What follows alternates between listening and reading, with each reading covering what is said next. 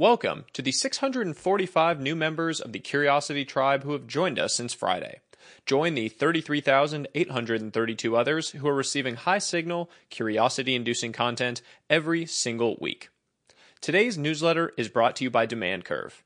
The Growth newsletter by Demand Curve is my new favorite newsletter subscription. They interview hundreds of Y Combinator founders to find out what works. Then they pack each issue with actionable growth insights, so you can apply them to your startup or personal brand. It gives me new ideas every single week. I can't recommend it more highly. Catch their next issue by signing up today at the link in the newsletter.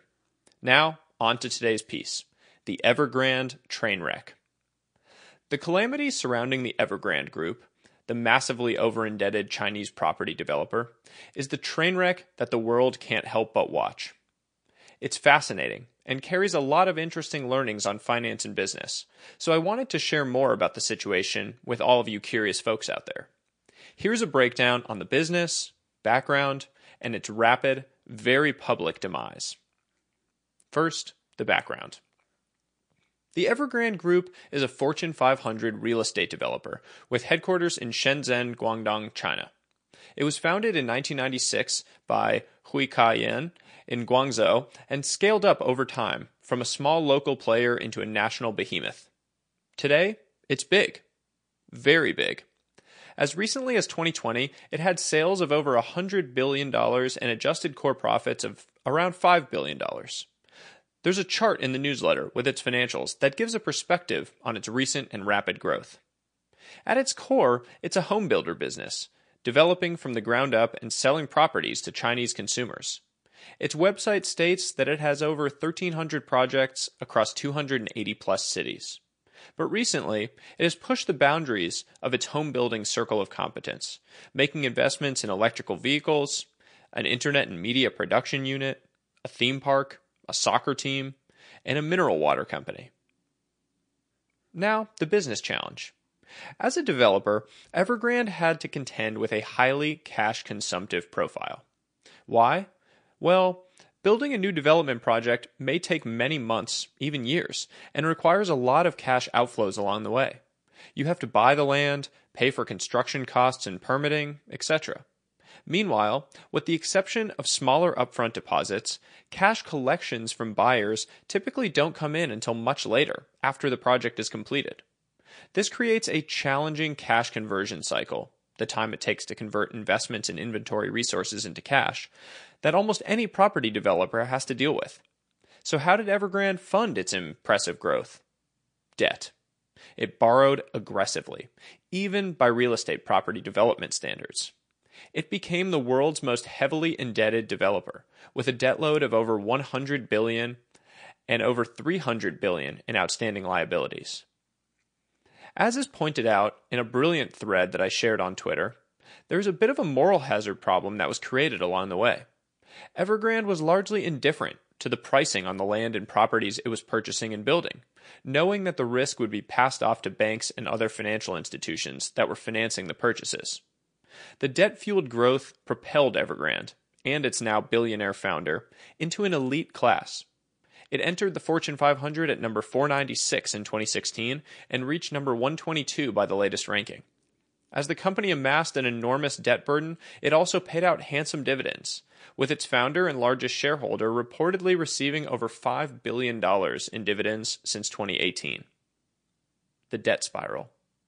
But debt is a double-edged sword, and Evergrande was overdue to catch the other edge. As its debt burden grew, so did the interest payments on that debt. This is mostly fine, so long as revenues and profits, with which you can make these payments, continue to grow. But if the growth or profitability slows, or government restricts borrowing, it's, well, not fine. Imagine a metaphorical boa constrictor tightening its grip on its prey.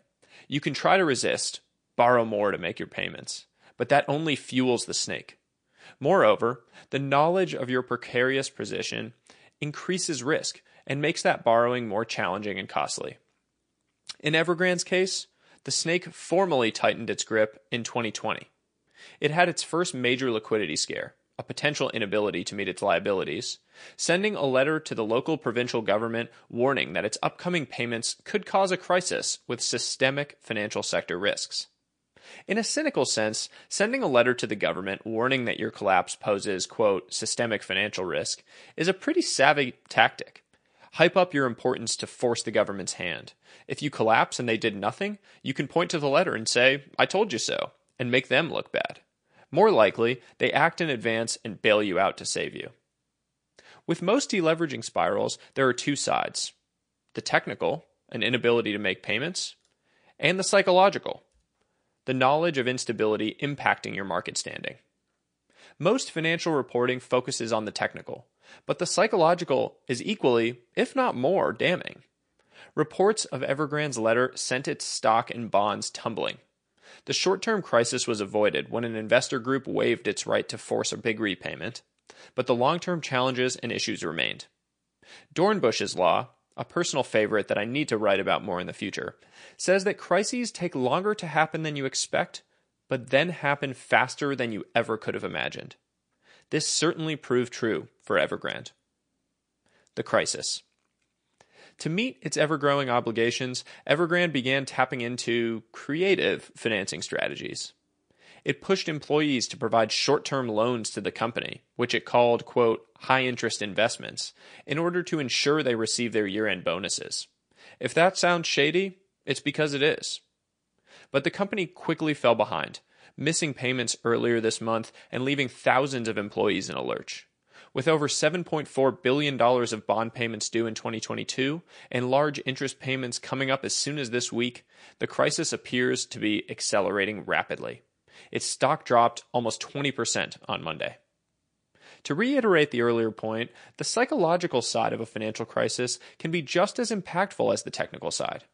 It was recently reported that Evergrande was offering to sell properties at a deep discount in order to pay off its vendors and liabilities, indicating a fire sale required to make its payments and sending further panic spiraling into the market. Protests have broken out at Evergrande offices in China, with up to 1.4 million homebuyers left in a devastating limbo, having paid deposits up front for homes worth up to $200 billion that may never be built. The media narrative cycle of demise ramped up in earnest and further fueled the fire. Importantly, and yet another reason why the world is paying attention, the Evergrande situation does pose a potentially systemic risk to the Chinese economy. With deep ties to financial institutions and working-class consumers across China, a disorderly collapse would have far-reaching impacts, financially and emotionally. China is caught in a very tough spot with no easy options. Act quickly with a bailout and be viewed as condoning the financial excess that led to the problem. Fail to act and allow the collapse to ripple through the entire economy that is just recovering from COVID shocks of 2020 and 2021. Some of the smartest investors in the China economy are weighing in, with most arguing that this will be bad, but certainly no Lehman moment, recalling the financial crisis of 2008. Markets track narratives and are prone to narrative dislocations, so perhaps there is opportunity in the middle of all of this. In any case, the Evergrande situation will undoubtedly continue to play out in the public in the days and weeks to come. I hope this piece makes you feel more well-informed on the topic. Stay tuned for updates as it continues to play out. That does it for today's newsletter. I hope you enjoyed this. I hope you learned a lot. And as always, stay curious, friends.